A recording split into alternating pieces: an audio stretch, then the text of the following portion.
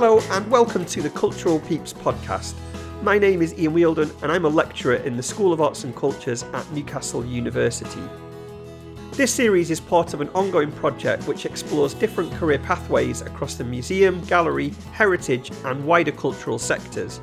I really want this series to do three things.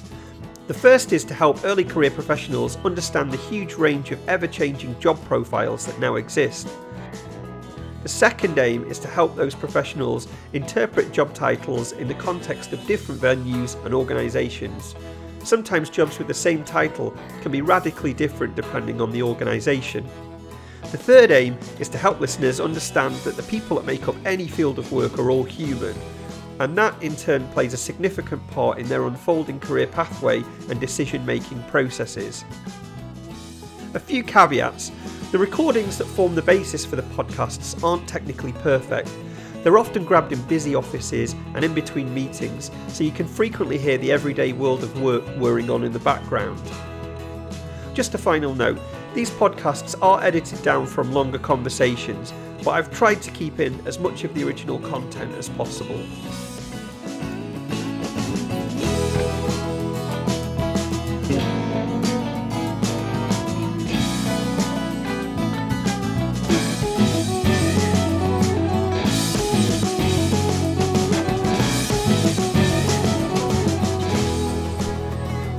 Hello and welcome to episode 13 of the Cultural Peeps podcast. I'm in Southwark Park in central London, which is where I recorded today's conversation with Jude Carlton. Jude is the director of Southwark Galleries. Southwark Galleries, formerly known as CGP London, was founded in 1984 by the Bermondsey Artist Group, and since its conception they've commissioned and presented over 160 free exhibitions by emerging and established British and international artists. This recording took place in the Lake Gallery, which is one of two spaces that make up Southwark Galleries. So as well as having a large exhibition space, Lake Gallery also contains an artist's bothy, which is a permanent outdoor workshop and residency site, and also a fantastic garden full of flowers and homegrown herbs. After we recorded the conversation, which forms the basis for today's episode, Jude then took me across to the second exhibition space, Dilston Gallery, formerly known as Dilston Grove, which is a repurposed church originally built in 1911 and which is actually the first poured concrete building in England. It's a fascinating exhibition space and I'd really recommend checking that out if you get the opportunity. We start the conversation hearing about Jude's current role as director of Southwark Galleries and what that means working across multiple sites and with different artists and communities in a venue which is situated at the centre of London's art scene.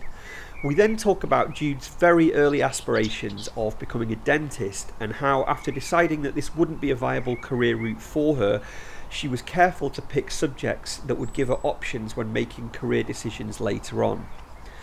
Whilst completing her first degree at university, Jude supported her studies by working in a hotel, but also simultaneously travelled back to Newcastle at weekends to undertake voluntary work, first at Tyne & Wear Archives and Museums, and then later at the Hatton Gallery. In 2004, she enrolled on the postgraduate course in Art Museum and Gallery Studies at Newcastle University, and towards the end of that year, the voluntary work that she'd been undertaking with the Hatton Gallery turned into a part-time position, and she talks really fondly about the family-like atmosphere that she experienced while working with the team there. Around this time, Jude also studied with the Open University to develop her knowledge and understanding of art history. This part of our conversation introduces two central and closely linked themes. The first relates to permission, so Jude recalls initially worrying that she wouldn't be allowed to fulfil her ambition of becoming a curator because she didn't have an undergraduate or postgraduate art history qualification, and as a result concluded that she would probably ultimately end up working either in an archive or as a registrar. The second theme that emerges here is about confidence and something that many people refer to as imposter syndrome. This is hugely common in all sectors, not just in the arts, and something that took a while for Jude to resolve, and that resolution seems to coincide with her finding the right venue and the right team of colleagues. Jude then took a big step and decided to relocate to London, securing a role at the Serpentine Gallery as events organiser. At this point we talk a little bit about how London can be an expensive and intimidating city for many early career professionals, and how at that point she was not sure if she really wanted to stay in London. Jude then went on to work as studio manager for a colleague, which allowed her to get back to working with artists, and she used that role to slow the pace of things down and think about what she wanted to do and who she wanted to work with. She then took up a role at Cubit as the gallery manager, describing working there as like being at home and feeling a huge sense of relief. She describes that feeling as being similar to her experience back at the Hatton Gallery, emphasising that the size, scale and ethos of an institution is often critical to happiness for many of us. Unable to broaden her role or reach a higher pay band, she started to look for other opportunities that would allow her to develop her skill set and set herself new goals. After initially deciding that she wanted to relocate to Berlin, she applied for a role at Matt's Gallery in London, where she went on to work closely with the gallery's founder and director Robin Klasnick. Towards the end of our conversation, we talk quite a lot about issues around volunteering and the use of free labour, and what that means for people trying to break into the sector.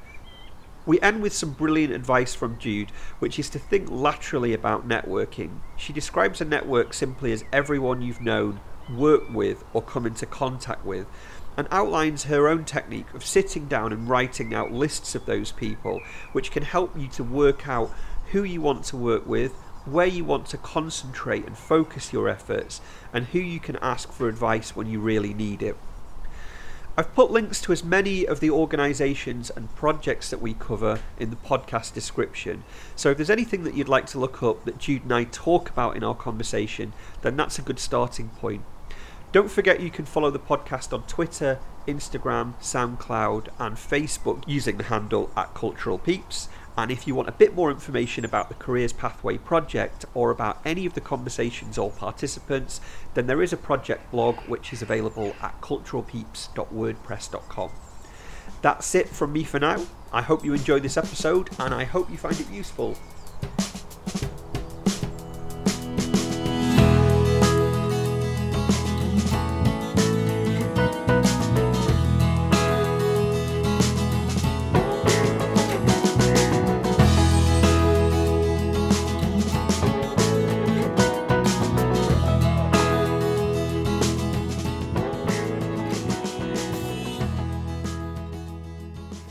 Okay, thanks for joining me today, Judith. If we could just start off by hearing a little bit about who you are and what you currently do.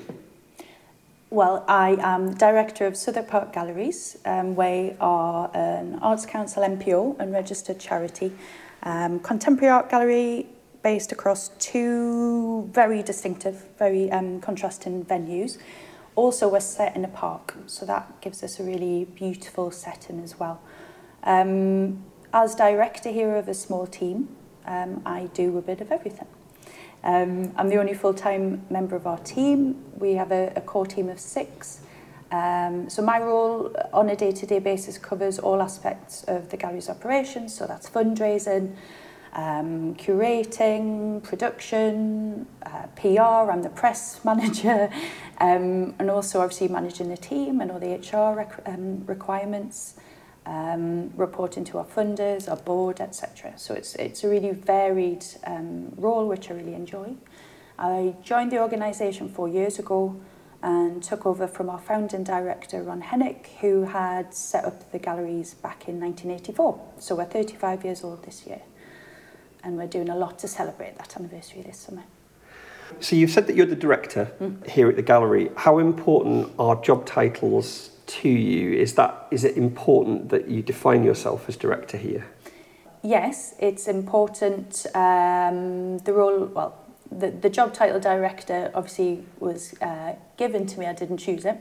In terms of our broader staff structure, as I've said before, we're a small team. We don't have an in-house curator. We have a very skilled, very small and efficient team. My role as director encompasses, which I think it does in many organisations of our scale, lots of different roles. So I'm, I guess, director curator. I don't really care about the curator as a title at all. I'd never refer to myself as one unless I've been invited to talk as a curator or someone who's produced lots of exhibitions. So yeah, I will. It is my job title, but it's also very much I'm the figurehead to represent this organisation and our artist membership as well, actually. And it's a daunting title, but a one that gives you a lot of, a lot of responsibility, but something I'm very proud of because the vast majority of my jobs in the past have been managing other people's spaces and have had a managerial job description. So I don't know, it represents that I've grown, I guess. So you mentioned curating and that word curator there. How do you feel about that word? I think, personally, I think we have had a very interesting, maybe, I don't know how many years, maybe 20 years of the rise of the Uber curator. Something that is interesting socially. I looked at it for my thesis, actually, at Newcastle. The role of this intermediary becoming this, in some cases I have issues with it because I feel as though the big curatorial ego or superstar curator trend, I guess we could call it, has in times overshadowed the artists. The whole point is that we are very lucky to work with artists. That's predominantly why most of us do what we do, because we want to work with artists. We want to support the artists to make the work. I don't need my name on things. I don't. When I see, curated by XXX and various press releases, like, well, why wouldn't it be you're the curator or the person responsible for that within your organisation? Why do you need your name on? Yeah. It's our job. I don't really understand that myself, but then other people, I've never really understood that. I've always seen myself more as a producer. I sometimes refer to myself as a producer rather than curator if I've ever had to fill in a form. But yeah, I maybe we'll talk about this in a bit. I'm still really, and I hope I always will, feel this honoured to work with artists on a day-to-day basis, and that's why I get out of bed in the morning. And I've worked with some big name curators in the past, and they've taught me a hell of a lot. But I have no desire to. I've learned so much from them and hugely respect them, hugely. It's just not the avenue I would ever be interested in taking. What does an average working day look like for you? Well, an average working day is interesting when you work anywhere, I think, but when you work in a park. So Southwark Park's it's 150 years old this year. It's London's first municipal park. It's beautiful. It's looked after by a wonderful team of gardeners who we've worked with, we collaborate with on various projects out in the park and in our own garden. So an average day will start with me coming through a beautiful park, meeting various visitors and local neighbours who you get to know very well, again, within this park setting. This park is our immediate neighbours' front and back gardens. We're surrounded by a lot of high-rise flats. So this park is, like most parks in London, really cherished by the local community.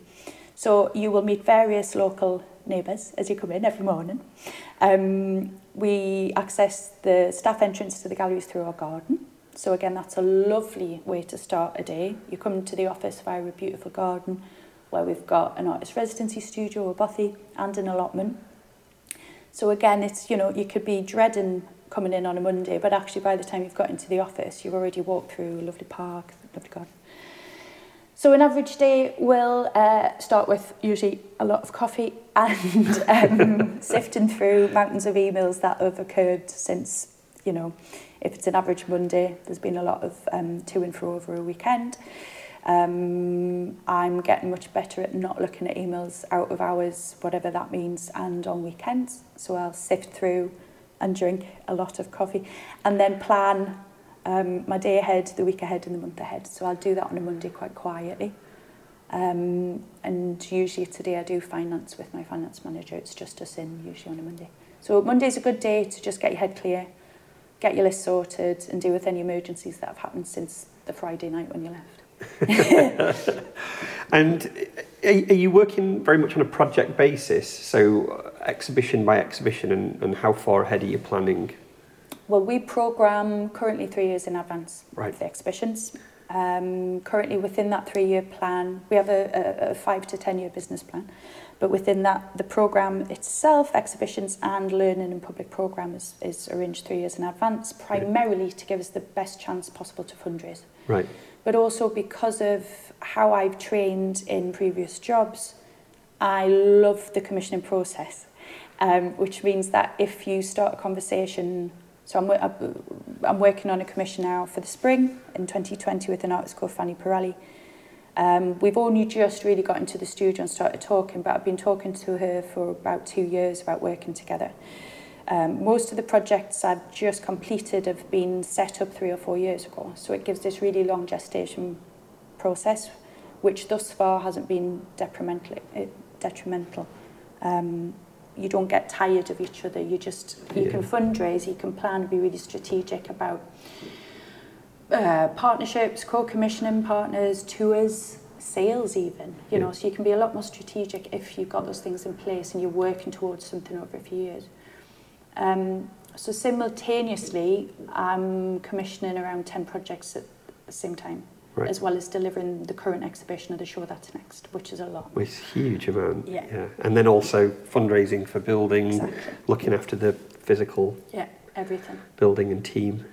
Yeah, so it's a lot, but it means that every day is different. And Monday's a nice calm day, and then the rest of the week goes into, you know, reprioritising every few minutes, basically. You set your plan, you know, meetings constantly, meetings about meetings. But in between those things, we have regular catch-ups as a team. We have monthly team sessions, but also I tend to meet with my individual colleagues on at least once or twice a week, and just, again, look at the list we'd set at the start of the week, and then look at it again at the end of the week, and look at where the curveballs have taken us away from various strategic points. So do you find that a real challenge to balance that firefighting of immediate problems with strategic long-term or medium and long-term planning that you've got going on? It can be really difficult. You know, recently we had to do some emergency repairs on one of our buildings, which is a listed building from 1911. We had to shut the exhibition temporarily that was there at the time and make the space safe and make sure the artwork was safe, make sure nothing, you know, we had to shut for a day, 2 days, which was heartbreaking for everybody involved, but we had to do it. And in doing so, I then spent about 3 days in that building waiting for builders, waiting for architects, which took me away from 3 funding application deadlines I had that week. You know, and we're a really small team, so you sometimes have to drop the ball a little bit to manage the immediate, but that's the case for everybody. You can be in a massive team, you could work at the Tate and there's hundreds of you, but there'll always be a curveball. So being as organised as possible, working in as much advance as you can means in theory you can swerve or manage curveballs that bit more calmly, and you know, everything gets done. So how does your current job compare to what you thought you might be doing when you were at school as a child? As a child, I wanted to be a dentist. Right. I have very shaky hands and I can't add up, but I can do budgets, honest. Really good support from my finance manager and trustees. So by the time I did GCSEs, it was made clear that I would be naive to do A-levels that would get me into dentistry school, because I could barely pass a maths exam, which I needed at the time. So then I decided to do fine art, art and design for A-level. And all of a sudden just thought, well, stuff it, what I've always wanted to do isn't going to be possible, I'm not built for it. I was really good at art and English, so I led with those, and you know, I did art, geography and English and did well, and decided I wanted to go to Oxford and do English Lit. I got very close but didn't get there, but after that I just sort of free fall, see what happened. I wanted to do fine art at university after that. I wasn't allowed because my you know, we thought as a family it would be too financially prohibitive. We didn't have the money to put me through art school. That was the chat. Because my cousin had done it. Not have a kind of... the career thing afterwards. Yeah. This is something I still bring up with my mum to this day. I had to do something that was, academic and useful. Right. Which I still shout at my mum, and she gets really embarrassed and apologises. So I did philosophy to really annoy my mum. That was me being rebellious. That's how rebellious I was at school. Yeah. Philosophy to rebel. I said you had to do something useful. So I was like, right, I'm just going to do philosophy. And it was bloody useful. And I did English Lit as my sort of insurance. So yeah, we couldn't afford for me to do fine art because my cousin had done it a few years before me, and it cost a bomb for my aunt to put my cousin through art school. We weren't in their financial situation. So I did philosophy, but I specialised in aesthetics for 3 of the 4 years. So I was always feeding this need to... So I've been dragged through every art gallery there was in the north. Right. As a kid, I was always at English Heritage and Heritage events every weekend, whether I wanted to be there or not. So I'd grown up with a very heritage and cultural interest, you know, as a family we always did. So I'm still trying to work out what the shift was. I mean... So did you get any careers advice there? So you talked about dentistry. Where did that come from? My dentist had an art collection. Right. And a really big car. And I thought it was amazing. Things together with I'd been the dentist a lot as a kid. I had things I won't go into now, but I had way too many teeth, so I lived in the dentist's throughout most of my life until I left home. I was always getting sets of teeth removed. I had far too many teeth. So I wasn't scared of the dentist. He made so much money that he could have his own art collection, and used to talk to me about it while I was getting my teeth pulled out, and had an amazing car. So I was like, right, I want to do that from being about 6. So the shift, I don't know really why I decided to... I guess science wasn't possible for me, so I had to look at what made my heart sing, and that had always been art. Right. I just hadn't necessarily... No one had ever given me careers advice that I could work in culture at all. My careers advice had always been, well, if you can't do science, you should go into speech therapy. Either be a librarian or be a speech therapist. They were the repeated... From different options. People? Yeah. Really? Which is weird. Yeah. I don't know. So was that like a result of a questionnaire or something like that? Yeah, but also my skills, apparently. It was really odd. Well, it could have been very interesting, but I drew and I painted a lot. You know, outside of school, I'd always had, my mum had always, drawn with me. She was very creative. So I guess I started to think about having a career in something I actually loved for the first time, rather than this is going to make me loads of money and I'll be able to buy stuff. It was the first sort of shift. So being able to look at visual cultures through aesthetics was really interesting, and I was doing a lot to do with moral philosophy as well. So the combination for me really worked, and I got to sort of change and choose options. And I was working for an art dealer at the time in Edinburgh, so I was volunteering for her. She ran a small gallery within a really big Swiss hotel in Edinburgh. And I can't remember why or how I got in touch with her. I worked in a hotel further up. I don't ever remember how we met. But I basically used to run an art stall for her in the festival, and I'd work in her little shop for free for about 2 years.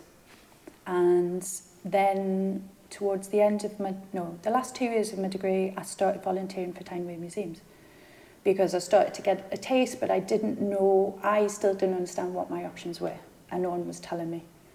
And so this is at university by this point in Edinburgh? So by the time I was, So you did quite a lot of volunteering then across there? Yeah. And then that, I wasn't sure, because I hadn't done a visual arts, because I hadn't done fine art. I never, ever, ever contemplated working in a contemporary gallery. Right. Because I didn't think I'd be allowed. I tried every year to get onto the History of Art module, but there was never space. Edinburgh was always highly oversubscribed for History of Art. So I thought, well, I really love museums. I was coming back on weekends, because from Edinburgh to Newcastle with a student rail card was really cheap. So I would do a Saturday at the Discovery, or I was in a pool of invigilators and would help with kids' workshops and things, and I loved it. And planned that when I finished my degree I would stay on and do a PhD in aesthetics. But my tutor retired that year, and the aesthetics closed basically until they recruited a few years later. So that's when I started looking at other options, which is how I found the course at Newcastle Art Museum and Gallery Studies.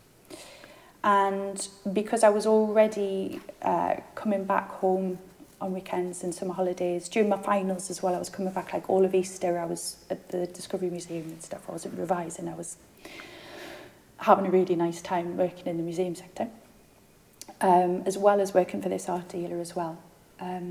I decided to do that course, and one of the prerequisites then, I don't know what it is now, was that I had to volunteer in an art gallery to get onto the course, because I didn't have history of art and I didn't have a fine art background. And I think you told me that actually.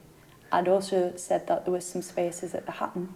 Yeah, for volunteering. Yeah. So I what year was that? That was 2004. So I started volunteering June, July, as soon as I moved back. It helped that I'd already been in the pool for Tyne and Wear Museums. Not that Tyne and Wear Museums owned the gallery at that point, but it meant that I kind of had good recommendations as well. I had sort of trusted. Came into the organisation that way and started the course in September, October. Within a few months, I became the Saturday person. So I was getting paid within a few months. Right. I was working at Marks and Spencer's at night, and 5 o'clock starts on weekends, which helped pay towards my fees. But yeah, that's how everything changed, basically. So there's an art thing that goes through there from the dentist. Yeah. There is an art thing that goes, well, I mean, the collection, and, so there is a thread, isn't there, that passes through all of that stuff and all of that decision making. I think I'm just quite struck by, you coming home from Edinburgh at weekends, so you must be forfeiting a big part of your social life in Edinburgh. So coming to this, you must have been quite focused about, or thinking about what came next, what came after university. I think I was really worried. I was really stressed by the idea of the end. And did you know what you didn't want to do as much as not quite being sure what you did? I knew it, again, I keep saying that, I knew it had to be something that made my heart sing. I wanted to work with people. I'd spent 4 really intensive years in books, which I loved, and the kind of indulgence of it at the time was bliss. I loved it. And I guess that opportunities were opening up, or new worlds were opening up that I just didn't ever know about. I didn't know they were creating courses. Yeah. I knew about Goldsmiths and various places, but I didn't know they did courses for working in galleries and museums or theory, or I just didn't know this stuff existed. Yeah. I was determined to go to Oxford all those years before, but never knew they had an art school. Right. I had a very surface level understanding of the word, I think. Yeah. And I just didn't That's know quite what common, was I think, there at that age, young, isn't it? Yeah. So you were, by that point, doing Saturdays at the Hatton. Yeah. And you started the programme. Is that how that worked? Mm-hmm. So what happened next? I loved that course. I loved how vocational it was. I loved that I was actually going home with skills, tangible skills, after 4 years of, again, brilliant thought and kind of, more I don't know. I always got really frustrated with philosophy because I could never actually just say, every argument would always be, well, it could be this, it could be that. Yeah. And it drove me insane. What, the openness of it? Yeah. I enjoyed it, but then I was like, yeah, but still, we need to close this. It needs to close somewhere. It can't just all be open. So doing something that I really enjoyed, that signalled you could kind of change things as well, and you could help people. You could, doing application writing really early on was amazing. So you had all these practice applications. That's all I do. Without that, I don't know where I would have started. So you had really... I remember doing an HR section. It was really bespoke, and it really gave me hope that I could actually have a career in this stuff. Which again, I I didn't really know where I was going, but I knew I had to start trying some things out to try and see what was out there and what the options could then be. Because I wasn't going to stay in academia, although I continued. And started History of Art up in university as well towards the end of the course at Newcastle to try and bolster so you were doing those two things together? And tried to finish it when I came down here and had to pause it. Doing the Saturdays as well? Yeah. Whoa, that's a huge amount. Yeah. But it was great, and because the course was a week on, 1 week off, I was doing a lot of the reading and prep whilst volunteering in the week or working on the Saturday, which would then, or write my report, whatever. Yeah. You know, it gave me, and because they were all really supportive of me doing that course simultaneously, you know, I'd be learning, theories of display or interpretation, writing, or all of this amazing stuff I was learning. The next week I was in the gallery doing it, object handling, all sorts, collections management. So it was a dream actually to actually learn how to do it theoretically, but the next week go in and do it was amazing. That's a rare opportunity, I think.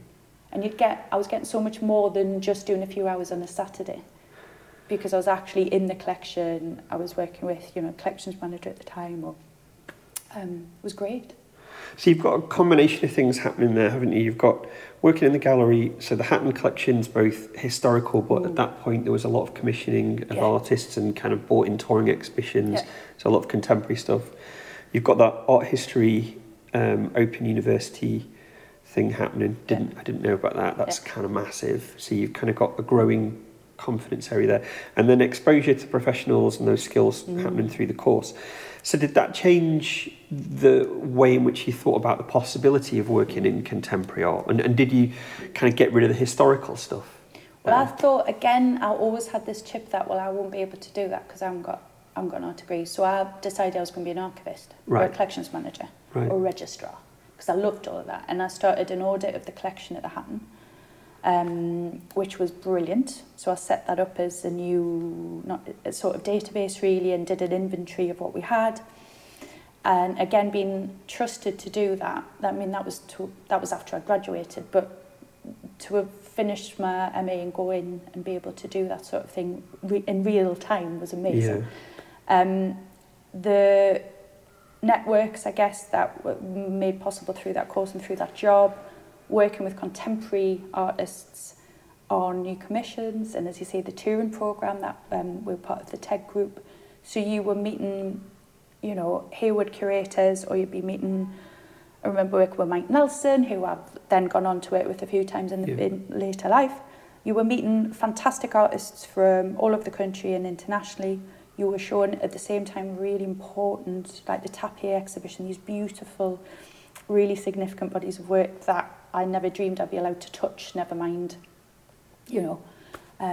respond to in programming or public programmes. So it was such a rich, I was there 3.5 years all in all. I learned so much, and we're a really small team. Yep. Huge galleries. It was huge. Quite a decent sized collection for a gallery of that size as well, which was also, very interesting in terms of collections, and as it being primarily being born out of a teaching collection.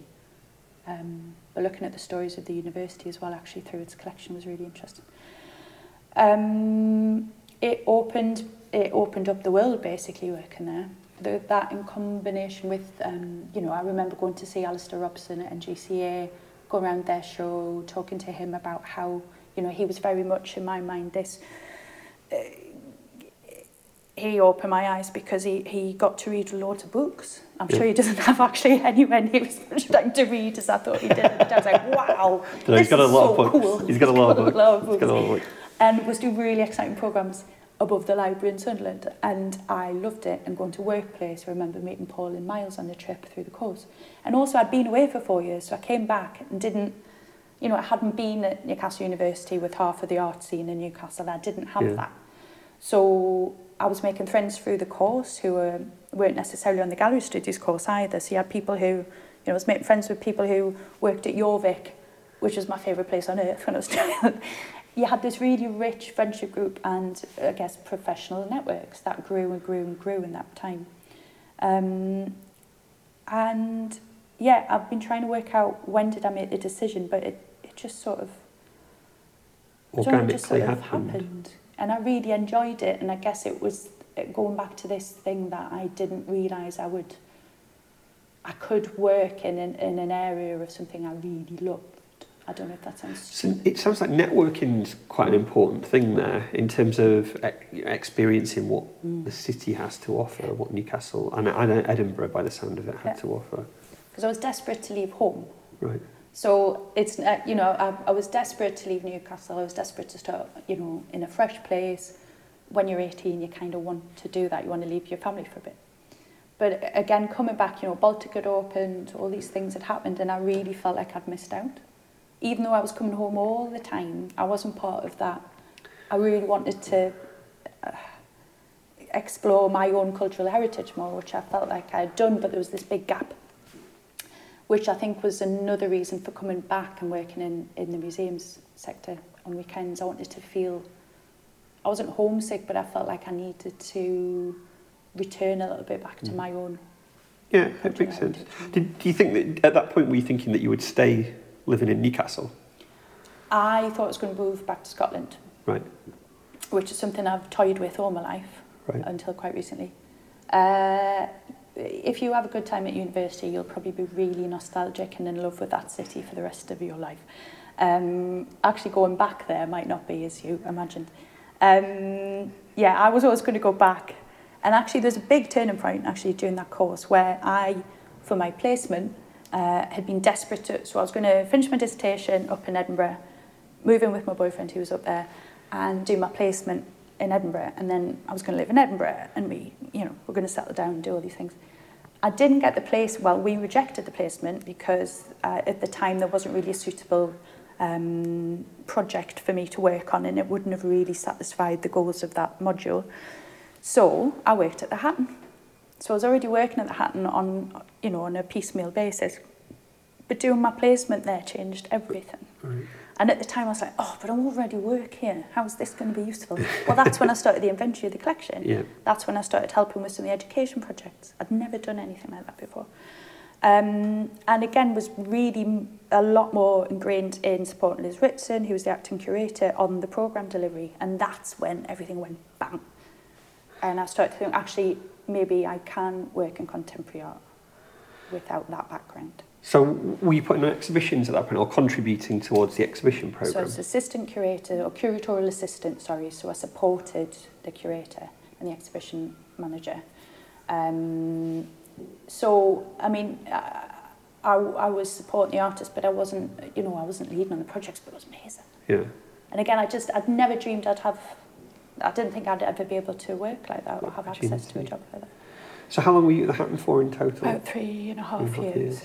So what happened next? I decided, so lots of things in your life will change to signal that maybe you should try something else. I had a breakup and decided I wasn't going to move back to Scotland, I was going to leave. And I'd always fancied living in London just for a bit. I just wanted to try it, that's all. I'll do a year. It's been 12 years. And also, I'd learned so much. I loved that job. I still say it's like the best job I've ever had in my life. It signalled that I thought my life was going to be in Scotland, and it was all planned and kind of laid out. And then I was like, all of a sudden, everything was new and different, and I was free. So I decided to start completely from scratch and move away. Although it hurt a lot to leave the Hatton because I felt like I was in a family, which I loved. And probably would never get that varied job ever again. And I was right, actually, until now. You started applying for stuff then, did you? Yeah. Were you keeping your eye open for... I applied for one job and I got it. So right. I still don't really know how this happened either. So I decided, right, stuff it, I'll just go for a job. I applied for an event organiser role, events administrator role at the Serpentine, which I thought was exhibition programme events, and it actually wasn't. So I was obviously very thorough in my reading and preparation for that interview. Within a month, I'd had 3 interviews for this job. I just pinged off a quick application for. And I remember having to fly down because I had like 24 hours notice for the third round interview with their director, and had to go and did it, and I was offered the job. Yeah. So I was ripping the plaster off, and I didn't have time to think, because if I'd thought about it, I would never have gone. I just went with it and moved down within a couple of months, and that was it. It was really fast. That must have been quite terrifying, though, Absolutely. moving to London. Yeah. I didn't really know anyone either. Yeah. Within the arts, the salary wasn't great. It was so good compared to Newcastle. I bought so many dresses. All right. I lived in a bedsit, which I thought at the time was really glam, having like grown up with the sort of bourgeois indie music where bedsits all sounded really glamorous. Like romantic in a kind exactly. of... Okay. So, bedsit. So I lived in a bedsit South London, was on the best salary I'd ever dreamt of, which looking back was a pittance for an average 14-hour day, 6 to 7 day a week job. But I was barely at home because I worked such long hours and was very busy. And it flew by. I did a year there. I was promoted about halfway through that year. And it's really weird, I can't remember what my job title was. But I went from being the administrator of the events department to running the events department with a sort of mentor who I would check in with, who had done that role previously, until they'd recruited to fulfil that role full-time after that. So during that time, I was responsible for generating income through venue hire and corporate support. Well, not corporate support. We had a very, very good manager who did that, who then went on to work at Tate and fundraised a hell of a lot for the Switch House. She's amazing. So I was with wonderful fundraisers. I was in the development team, not the exhibitions team as I thought I was going to be. But my God, what an education. It was incredible.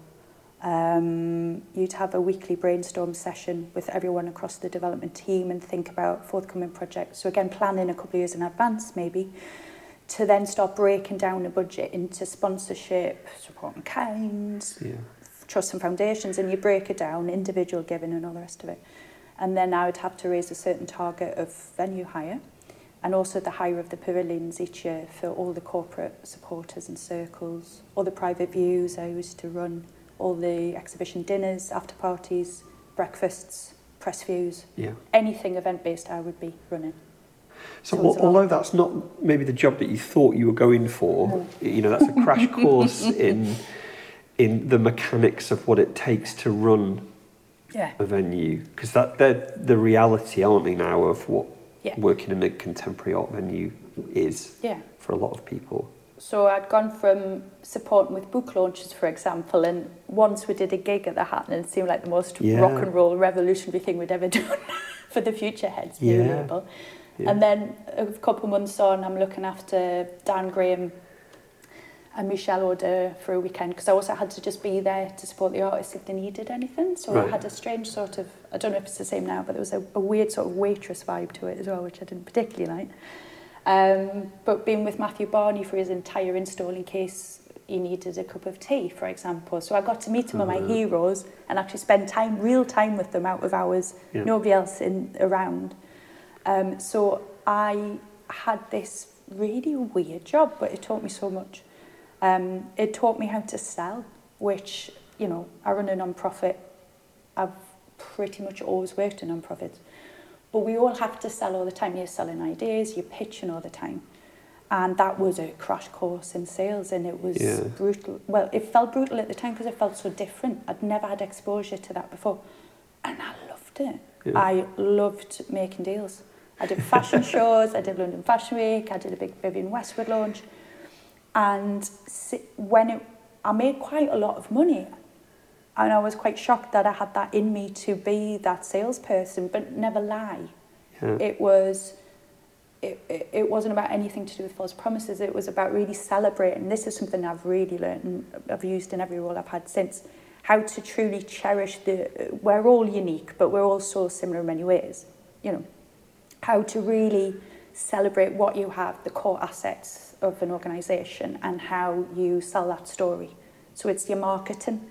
It's all your comms, it's how you even recruit. It's all in that storytelling because it's real and how you make yourself stand out. Because, I mean, everything's completely saturated. London's full of galleries. How you do an application form. Yeah. It's all about selling the true assets of the ethos of that organisation, never mind what's on the walls. So it taught me so much. It was brilliant. So quite often those are things that are quite, not peripheral, I guess that's the wrong way to describe it, but you kind of have to do it whilst you're doing other things like exhibitions. And so you've got this period of time where you're just doing that pitching every day. Refining those skills. So that's got to be pretty handy for what comes next. Yeah, it was a very difficult job. I worked far too long hours, but the actual what I learned from it and the experiences every day have given me more skills than I ever imagined at the time. It's helped me fundraise for years ever since. And also, you know, I was pretty good at it. It was the things that you realise you're good at, but at the time you go, and I didn't realise this was so useful. Like, I've been brought up to have quite old-fashioned hosting skills. Okay. So I've grown up with old people. And I've had to lay the table in such a way, and if you don't, you get told off. Yep. So I've had quite a tough upbringing in terms of standards, and you look after people and you have impeccable manners. Even if the world's collapsing around you, you still smile at the nice ladies from church and use the right cloth, right? Going to Serpentine was brilliant because Julia was an incredibly inspirational boss, Julia Payton-Jones, and she just, you know, I was good at my job, but she also really liked that I took great pride in laying the table properly. And it might sound so stupid, but it's not. It's one aspect of how you make people in a boardroom really comfortable, or more comfortable. So I do that for interviews. I make sure any meeting I have, I've not done this now, hosting is an integral part of this job. Yeah. So working in hotels, I worked for Sheraton Hotels throughout university, where you're trained and you're drilled. And again, like back of house, you can be screaming and headbutting a wall, but you walk out and it's like you're walking out on a stage and everything's going to be okay, because you're there to make everybody else's experience as good as you can. So all of this sort of personal training, I guess, has made me, I believe, to be a good host. I mean, that's one of millions of things you're doing every day. But every single person who comes through this door gets the same personal welcome. So you're setting a scene to try and make the best experience possible. Yeah. So all the time you're at the Serpentine and you're seeing all of those exhibitions going up, and that was kind of maybe the job that you thought that you were going for in the first place. Yeah. What did you think all of the time, I'm going to be doing this soon? Or were you heading in a different direction at that point? I was wondering if I wanted to stay in London at all. Right. I think I was still petrified at that point. It was very quick, as I've said. It was a very quick transition, and thank goodness it was, because I probably would have backed out if I thought about it too long. I was trying to work out. I was interviewing for studio managers' jobs for White Cube artists. I went through a few. I was offered a few roles, and then nothing bad happened. But I was offered the Chapman Brothers studio when they were going to rebuild Hell. I was offered that job, and within a few hours they changed their mind. It gives to their pal. And I nearly worked for Sam Taylor Wood. So I was looking at studio management jobs because that's how I thought I could get back to it with artists again. Right. What about using those skills? Yeah, to actually go back? and sit with an artist, to be running the studio, to be organising, to be setting up systems and support and doing a kind of registrar role. It sort of seemed like a bridge for me where I'd be helping an artist, be working as an intermediary between the artist and their gallery, if they had one, which of course at that point they were nearly all White Cube artists I was speaking to, which was a connection through Newcastle, and I can't remember who it was. But it was the idea that I could sort of be not a custodian, but be that intermediary who would help with the inventory of the work, support on loans, support on commissioning as well. So you had this like conduit role, which I found really attractive. And then, I worked briefly. So I left Serpentine and worked at White Cube for 3 months as a sales assistant, which meant organising trips for the sales managers and making packs and looking at. And again, it was only a temporary role to enable me to basically keep myself in London and apply for other things. And that was very useful in terms of having a bit of time to think. It was a much slower pace than I'd been used to. And I applied for a job at a gallery called Cubit, and I got the job, and I all of a sudden was in a wonderful DIY artist-run collective gallery space, and I thought, oh, there we go, I'm home. It was the closest I'd felt to being at the Hatton again, because I was with artists. Right. I was in a really small team. All my bosses were artists, they're a collective. And I was physically, my second week I was painting walls, and it was a huge relief actually, because... So were you at any point contemplating going to work in a really big organisation, or had you made that decision by that point? Had you kind of refined that down? I interviewed for 2 roles at Tate.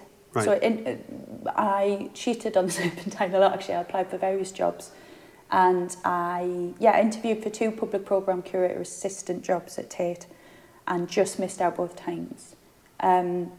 Going through that process, I didn't think I was necessarily ready to work for such a big organisation. And also, I didn't really want to give up the variation the roles in smaller organisations do allow. And yes, it's stressful because you're juggling 20 balls at a time. But I would really struggle, I think, to work in a huge organisation where I'd have one area, So, I think that the Cubit definitely, it was the right place. And I was really surprised to get the job. Because again, I just don't think my confidence was particularly up there at that point. And I'd been given a character reference by an artist I'd met at the Serpentine called Tris Van Michel, who had also brought me on during my sort of wilderness 3 months period where I was getting my head sorted. He took me on as an artist assistant, so I had another income as well. Right. So thanks to Tris Van Michel, who had done a show at Cubit and was coming back to do an archive exhibition there. He was one of my referees, and that again sort of boosted my confidence in being able to work with artists, which got me, it was a wonderful place, Cubit.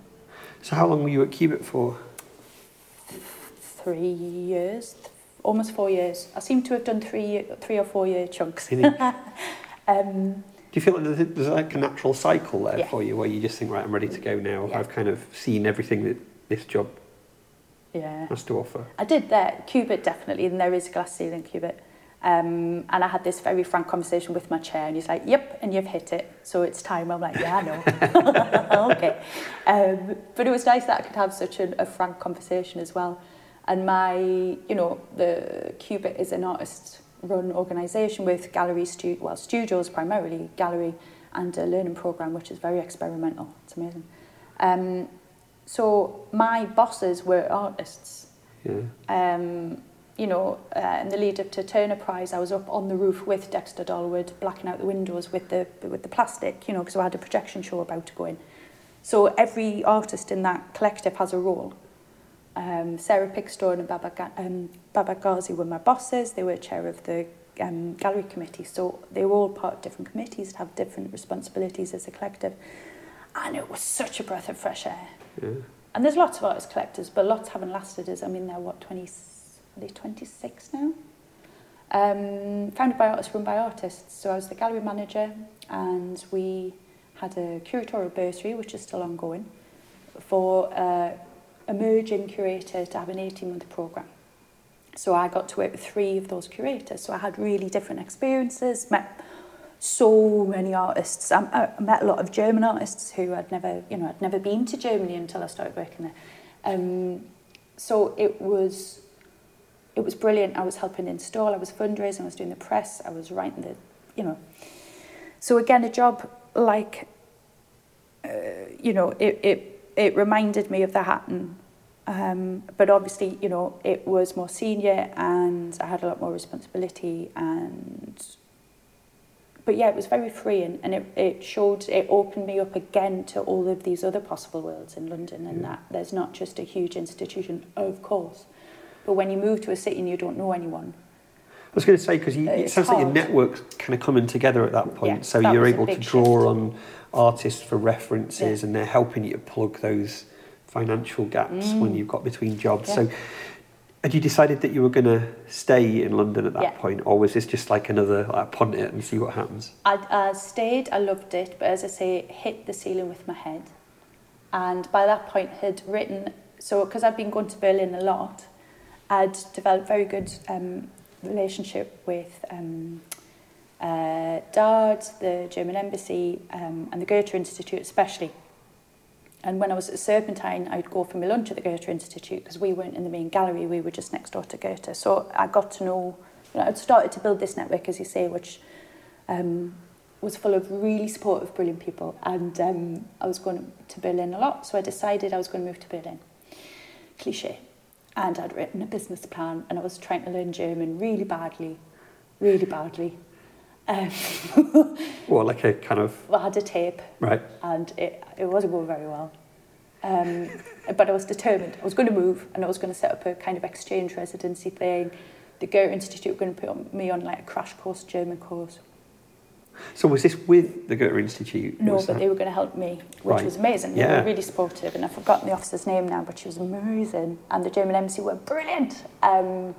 And, you know, we worked with a lot of embassies at Cuba because we were showing a lot of international artists, and their embassies were so supportive in terms of funding, but also in terms of opportunities for the gallery and, you know, us as people who wanted to celebrate their artists. It was great. And they had very different budgets then. But I decided, I was going to move. And some of the artists I'd worked with lived in Berlin, so I'd have a night work. I'd be able to do some studio work with one artist in particular who I was also cutting slides. I was mounting slides for an artist for about 2 years for cash. So I had some, you know, there was a cushion there. It wasn't like moving to London where I didn't really know anybody. Yeah. There were a few people and I could rent somewhere and rent out some rooms and run a residency and have a small gallery. And I did all sussed. And then, you know, just sent a quick application off and got a job at Matt's Gallery. So why, there must have been something in there. Was that like a security thing? Like so you were covering your back by thinking... I do take risks, but I'll do them very calculatedly. Right, okay. Yeah, just in case. So did you have a dilemma there then? Yeah. Do I carry on with this? Yeah. Because once you've covered your back, but then that comes through, that makes the risk, I don't know what the phrase is, more stressful, potentially. It made it very difficult. But I'd been reading about Matt's Gallery since I was in school, since sixth form. Yeah. So again, working with Mike Nelson, for example, at the Hatton was huge because I've been, you know, watching bikes work since my arts teacher told me about him. I was like 17. And with every layer as I've gone forward, it's taught me that actually I could live in London. I've never really thought until quite recently actually that I can live here and this is actually my home. Because everything felt so transient and quick, and I didn't know how I'd afford to stay here and all these things. But that gave me another chance at maybe having a home somewhere. So I stayed. And, you know, Matt's is one of the best galleries there is. I learnt more with Robin Klasnick in a week than I've learnt my whole career. I loved their programme. I loved some of their artists, are some of my favourite living artists. So the chance to work with some of my heroes, not just making tea, actually working collaboratively and producing at that scale, installation-wise, amazing. Yeah. So I had to do it, and it made the decision. It didn't sting. It was the right decision to make in the end, and I was flippant. It wasn't like a quick application. I took it very seriously. So did you feel like you had roots then by this point? It sounds like it. So it took a while, because again, I moved without knowing anyone. All my networks have come through professional, you know, colleagues, and through that route, really. And socially, is all of that stuff meshed together? Oh, yeah, big time. So everybody that you socialise with is through... A lot of them. Through work. So, Matt has, working for Matt's Gallery gave me... he's the godfather of installation art. So I learned so much in terms of how to read spaces. Right. The people skills I developed through all of the years pre-university even, helped me I believe, be a good support person as the producer. I wasn't the curator, I was certainly not the director, but I was the person working with the artist on, translating the artist's brief into a funding application. I was the one doing all the funding.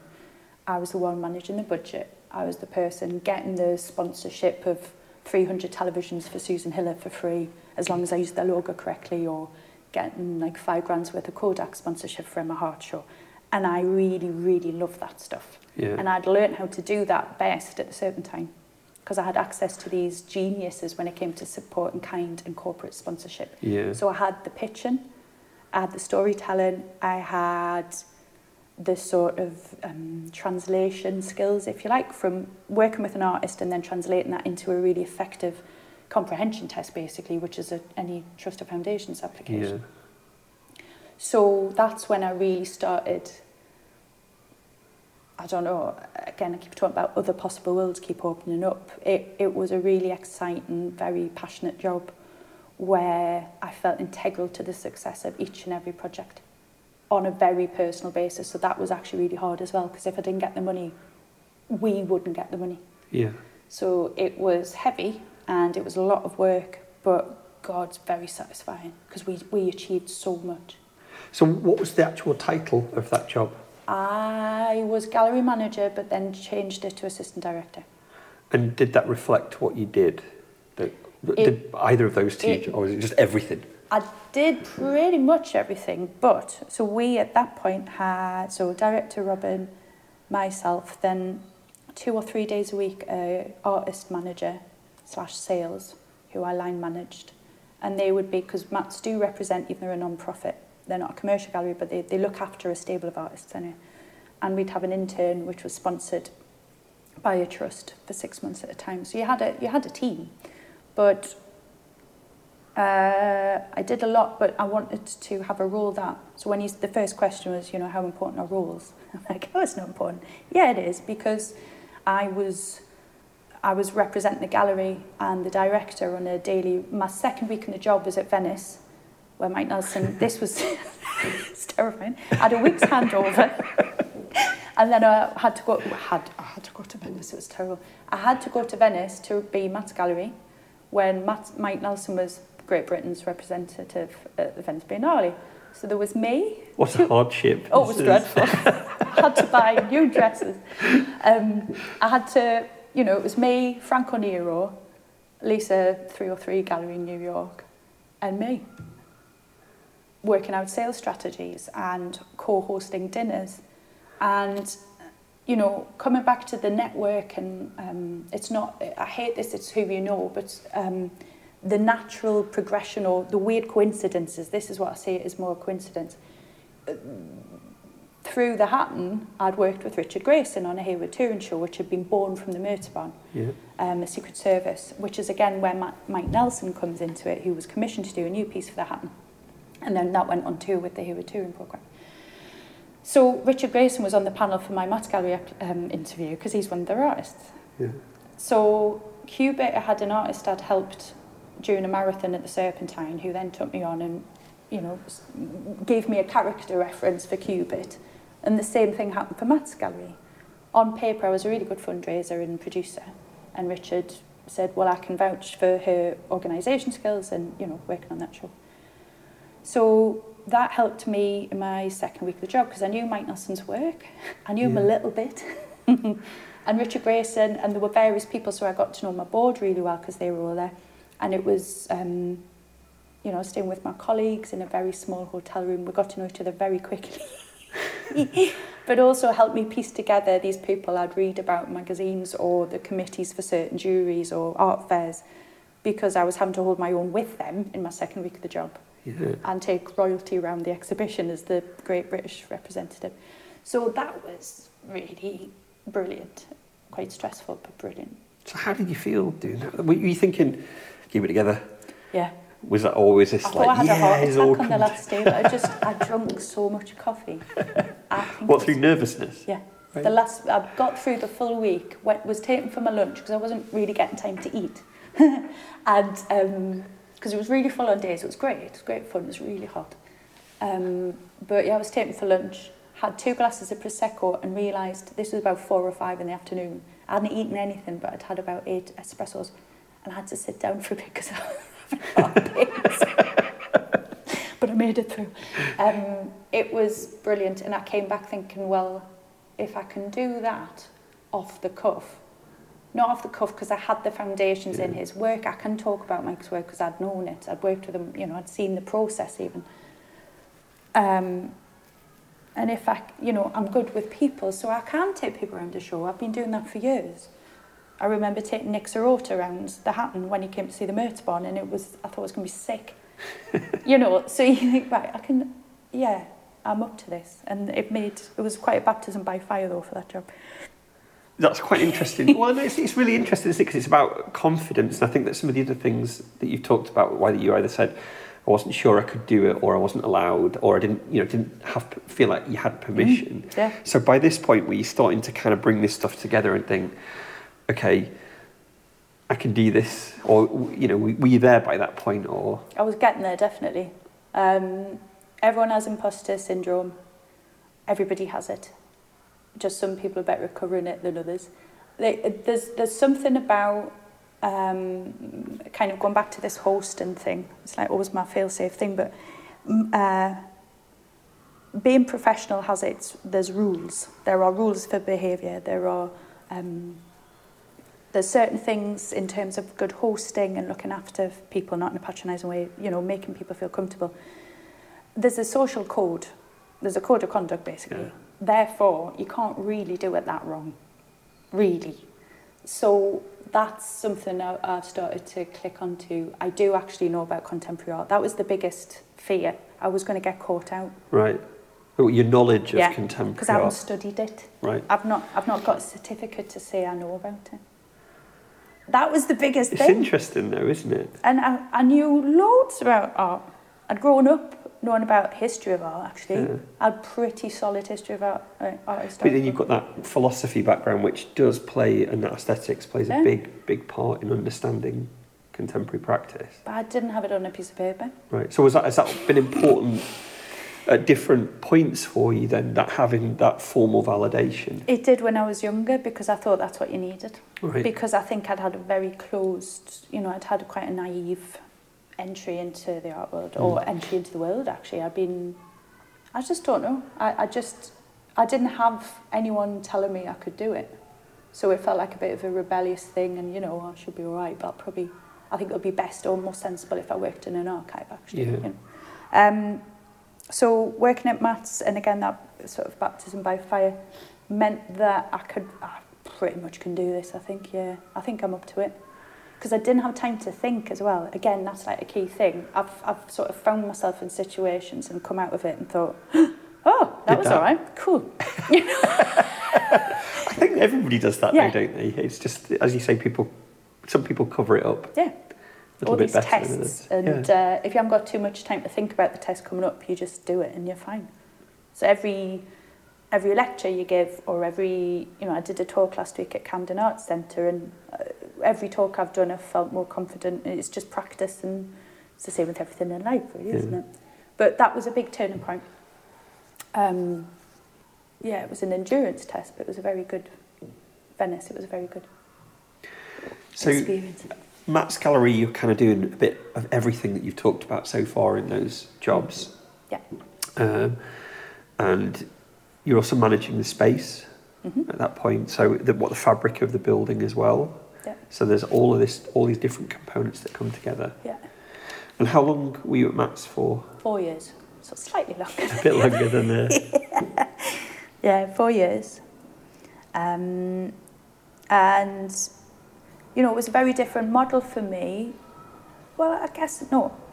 Every gallery I've worked in has had a completely different business model and very different staff structure. So I've worked for institutions, but of course every institution is completely different. Yeah. I remember when I was at Cubit, there were lots of conversations at that time, towards the end of my time at Cubit, when a group called Common Practice was born out of an Arts Council project. So Matt's Gallery, Chisholm Hill, Studio Voltaire, After All, Gasworks, they all joined up and started to look at research for the small-scale gallery sector, which we were all part of. That's what it was referred to at that time. And there was a lot of conversations about titles. And I remember a conversation that was just happening at the time about this ongoing artist curator and, you know, these dual titles and in terms of the director curator, which again I mentioned before.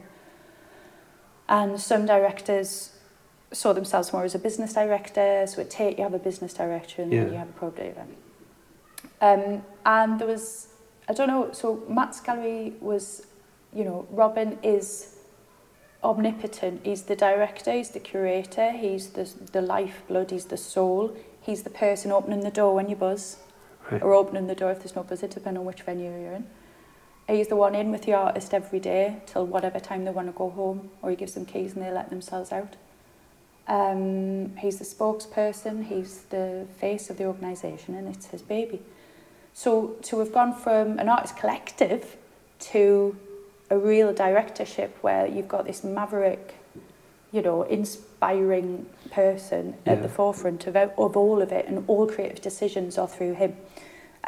So my role was very clear in that I had no part in the creative development of the work, but I was there to produce and to support on that.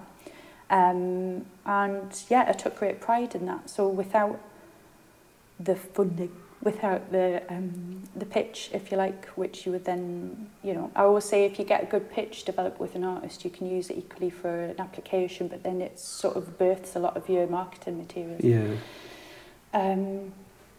Very different models. Was the gallery, did it have core funding? Yeah, Arts Council MPO. So MPO, and then you were topping up for each all individual projects, show and getting artist fees and those kind of things, materials. And MPO was just basically that's your core framework, your running costs. That's your running costs, your rent, your staff costs, and that's it. So again, I am used to fundraising from scratch for all projects. I always have. Yeah. Since leaving the Hatton, I've always. So I've never worked in an organisation with an exhibition budget. You know, an existing one. Yeah. So for me, it's normal. But so after 4 years at Matt's Gallery. Yep. Did you just feel that you were ready to move on? Yeah. I decided I had to stop and look at what I wanted to do, because I could have worked there for the rest of my life, quite happily. But I had already done, in terms of progression, I'd done, you know, every job I've done has been a sort of surprise that I've got there at that age. You know, I thought I did well to get to a managerial job quite early on at Cubic, for example. None of this matters, of course, but at the time, it really mattered. They're important indicators, though, aren't they, to yourself? The steps. So I started to think about what I wanted to do, and I thought maybe that was time to go back to Edinburgh or go to Glasgow. Right. I keep talking about networks, but during my time at Matt's, I'd worked with lots of organisations through all of the artists who work at Matt's and others. I toured a lot of exhibitions. I'd worked with collections all over the country. So I wasn't really sure if there was anyone I really wanted to. This can sound awful. I wasn't sure if there was anyone I'd really love to work with in London. From following that experience, I wasn't really sure. Kind of mental thing where you're kind of imagining yourself working in those venues and thinking, well, what would I be able to contribute? Yeah. What could they? And where I could go in those roles. Right. That was the big change. You see. So it's right. I would really like a go at doing this myself. Yeah. But I'm not going to be able to do that in London. I'll be very honest about this as well. I had my eye on 2 jobs in Edinburgh. I've been keeping my beady eye on 2 things. I've been really frank about it with friends in Edinburgh. And, should you ever decide to leave, I'd be very interested to let me know. So I had that sort of, I wasn't cheating on the organisation, but I had one eye slightly up over the border. And, didn't want to offend my lovely current employer at the time. So just, if I didn't want to just wake up 10 years later and go, oh, shit, I could have actually, that might have been a good time to switch. So I had slightly itchy feet and decided to start taking it seriously and started working on Scottish contacts, because I decided there was no space for me in London to actually take on this role. And then I've been coming to this gallery I was taken here by a friend from Newcastle who I'd interviewed for my dissertation, actually, who had moved down just before me, and he brought me here to now Southwark Park Galleries. I checked, I always thought it was like the first weekend. It wasn't. It was in the first month of moving down to a preview on a Sunday afternoon of Faisal Abdullah's exhibition. So that was September 2007. And got heat stroke. It was a really hot day. Sat in the garden here at the gallery. Saw an amazing exhibition, which was really bizarre, of local self-professed gangsters having their photos taken. They'd all been printed on gold. It was called Goldfinger. It was amazing. Pre-selfies, so there were full-on photographic opportunities happening and stretch Hummers driving over the grass. It was insane. It was brilliant. I thought, I don't know where the hell we are, because I'd never been to Canderwater, but I like this. I like this very much. So I've been coming here as a regular visitor all this time. So when I was, again, starting to think about what I wanted to do with my life, I came to an event here, because I've come here primarily for performance art and live art, especially at the Dilston Gallery. And I came here for a friend's birthday to see Richard Wilson and Anne Bean do a performance in pyrotechnics. And beforehand, I'd sat having a glass of wine or two with the friend whose birthday it was, saying, you know, God, I love this place, but if they just did that a bit more. That was a Saturday. The Sunday morning, my phone had beeped several times, and I'd been sent by 4 different people this job, which had just been announced that night. So I had my list in my head ready of what needed to change to make it even better than I thought it was, because it's a very special place, this. So I applied, and Ron Hennick, who was stepping down, he's not retired, he's moved on to other projects. He, you know, I produced 5 exhibitions here already through the Mats Gallery Partnership, which is, it tends to be an annual partnership. We just did one with Beth Collar this year. So I'd already worked in the most difficult of the 2 gallery spaces, apparently, because it's a concrete shed, not the white cube space. So I had a good knowledge of the organisation, and through, at that point, 8 years of coming regularly, I knew exactly what I would do if I had the opportunity. So all of a sudden, overnight, there was a gallery I could step into in London. So it was all very weird and fast again. So did you just, when that job came through then, did you just think, I'm going to stay? There was no question. I rang my mum immediately going, right, I'm not moving. She's like, oh, but I've been looking into flats. I'm like, no, I'm not. No, it's off. I have to do this. If I don't get this, then I'll not come back home, but I'll come back up north again. Yeah. But I have to go for this, because I think this is the one. So at the moment, you're managing multiple sites here. Yeah. So how does that work in terms of splitting your time between those? Well, the main office is here at the Lake Gallery. We do have a small office over at Dilston, but I'm based here most of the time. We programme a lot more simultaneously now across both galleries, which is all dependent on funding. But I'm back and forward every day. We always say we should have segways or borrow some of the gardener's buggies, because I'd love one. But it keeps you fit, and it's only the distance of a football pitch, so it's not that far away. I love being at Dilston Gallery.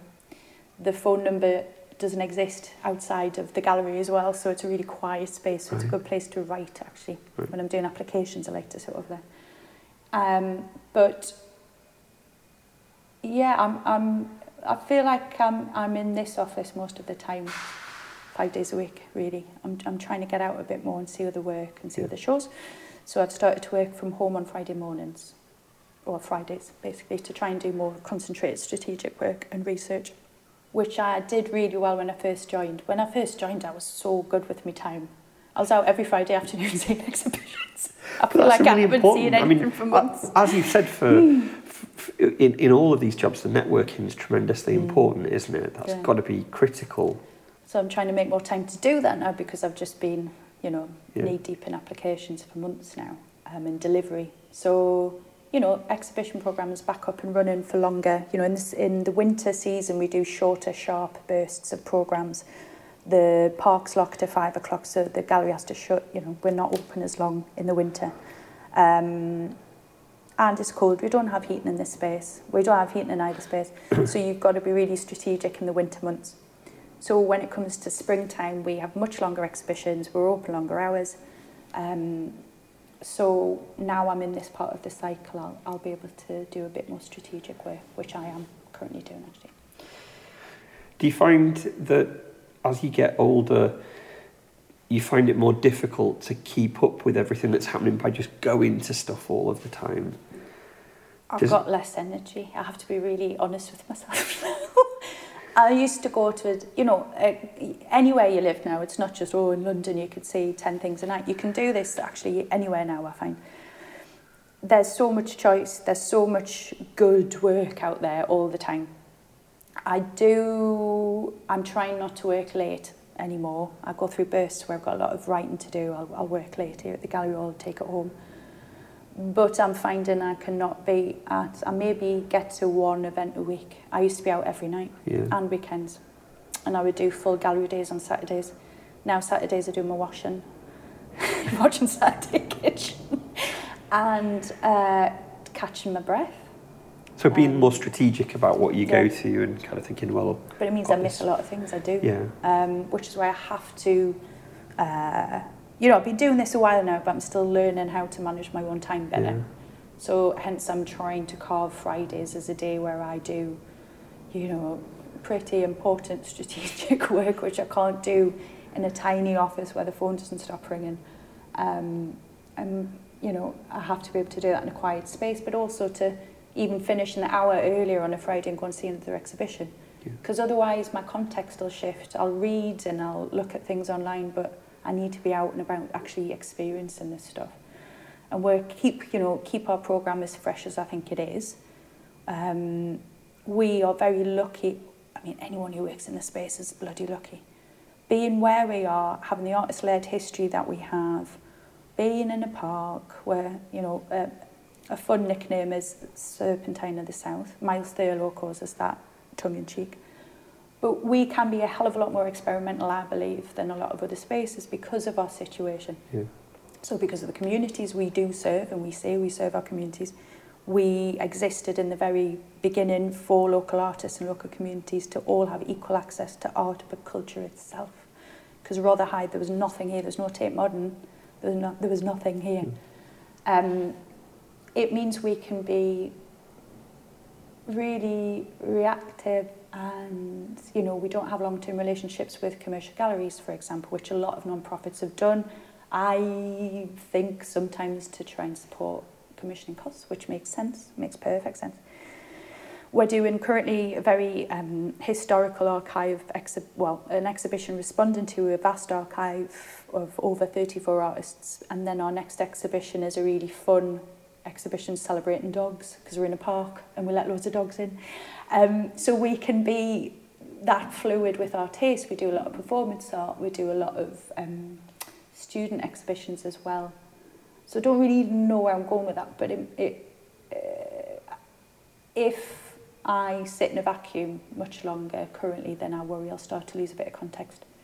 Because I'm still trying to work out, we fill a void, and we've had great feedback with the changes I've made to the programme, but I'm still not quite sure what that gap is we're filling. Yeah. But I want to keep filling it. So what advice would you give somebody that was interested in working in the kinds of arts organisations that you've been working in? It is a completely different landscape now. And because I always used to say, I still believe it's contentious because as an organisation we don't have any voluntary staff. We don't do free placements. We do subsidised placements with, when they've been subsidised by Sotheby's, for example, we've got a relationship with them. But the voluntary experience I did was essential to me doing any of this, and taught me so much at a really pivotal time in my life. I don't agree with free labour. I'm trying to pay artists in everything I do where budgets permit. I believe everyone should be paid or reimbursed or supplemented in some way for the time and expertise they brought to something. So currently it's much, quite rightly, voluntary labour is discouraged, quite rightly. So I keep trying to talk to our Invigilator team as well about this, about opportunities for people trying to get into gallery work. And I think it has to be not just spray gunning your CV to all and sundry. It's about I'd say the same to an artist actually about which gallery would you like to show with. It would be the same as which gallery would you like to work with, or how would you like to get into that particular bit of the sector. If you start thinking about where you regularly go, if you were to write down the 3 galleries or 3 spaces you go to and feel at home at, which family would you like to join basically, and think about, you know, do they offer any form of professional development placements? So if it's Matt's Gallery, would you apply for the Stanley Picker Awards so you could work on a bursary for 6 months to hone your skills, hone your trade, if you like? Or does your university that you're currently at or used to be at as an alumni have any form of professional development or access training or opportunities like that? Because there are things in place, but I mean, they're very competitive, that's the problem. But I would really, good advice I often find is to sit and write down all of the people you've ever met. So if you've just come out of uni, who were the guest lecturers, who were the visiting lecturers, who did your tutorials, who did your group crits, which visits were you taken on, you know, during that period. So I do this when I've, you know, when friends have resigned from jobs, the first thing we do is we sit and we write down every damn person we've met. Who was your printer? Who was the caterer for that event? You write down all of these people and you start circling or targeting the people that you really learnt a lot from, you really respected, you'd love to spend more time with, you'd love to go and ask their advice, how to get into this, that and the other. Because I think because I'm quite an open person, I do actually seek advice quite a lot. And as I'm getting older, I'm getting much better at it all the more. And I'm encouraging other people to get mentors or go and have a cup of tea once a quarter with somebody who's inspirational to you, or you'd like to learn more about how they've got to where they are or how they seem to, you know, Sarah Monroe did 2 coaching sessions with me, which were absolutely brilliant not long after I joined this organisation. When I was looking at a restructure, I wanted to ask her tangible things. You know, she had not long been at Baltic and come in, and I didn't know what her plans were, and I didn't pry that. I just asked her as someone I've always respected, who's worked at some of my favourite spaces in the country. If you were me, how would you approach this issue I have right now? And I'm thinking this is a good thing, but is this da-da-da? Yeah. So mentors are brilliant. You don't need to just have you don't have to find a formal relationship either. It's about looking at who you think, oh, well, I don't know anybody and I've got no contacts and I've got no network. Everybody has a network. Everyone has a network. It's, you know, I think I probably asked you for advice when I was first leaving, and years after that, I was asking my other colleagues from the Hatton for advice. Even on, you know, very seemingly straightforward issues that I was having in terms of my professional career or in terms of how you manage your time or whatever. So yeah, I would always write a list first and look at the links and connections you have definitely made in your life through uni, through college, or through any job opportunities you've had. And then just start speaking to people. That's always helped me. That's all of my questions. Cool. Thank you very much for your time, Judith. I really appreciate that. Absolutely. Thank you.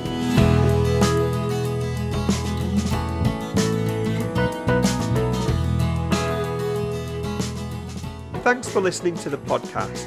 Don't forget, you can follow us on Twitter, Instagram, SoundCloud and Facebook using the handle Cultural Peeps.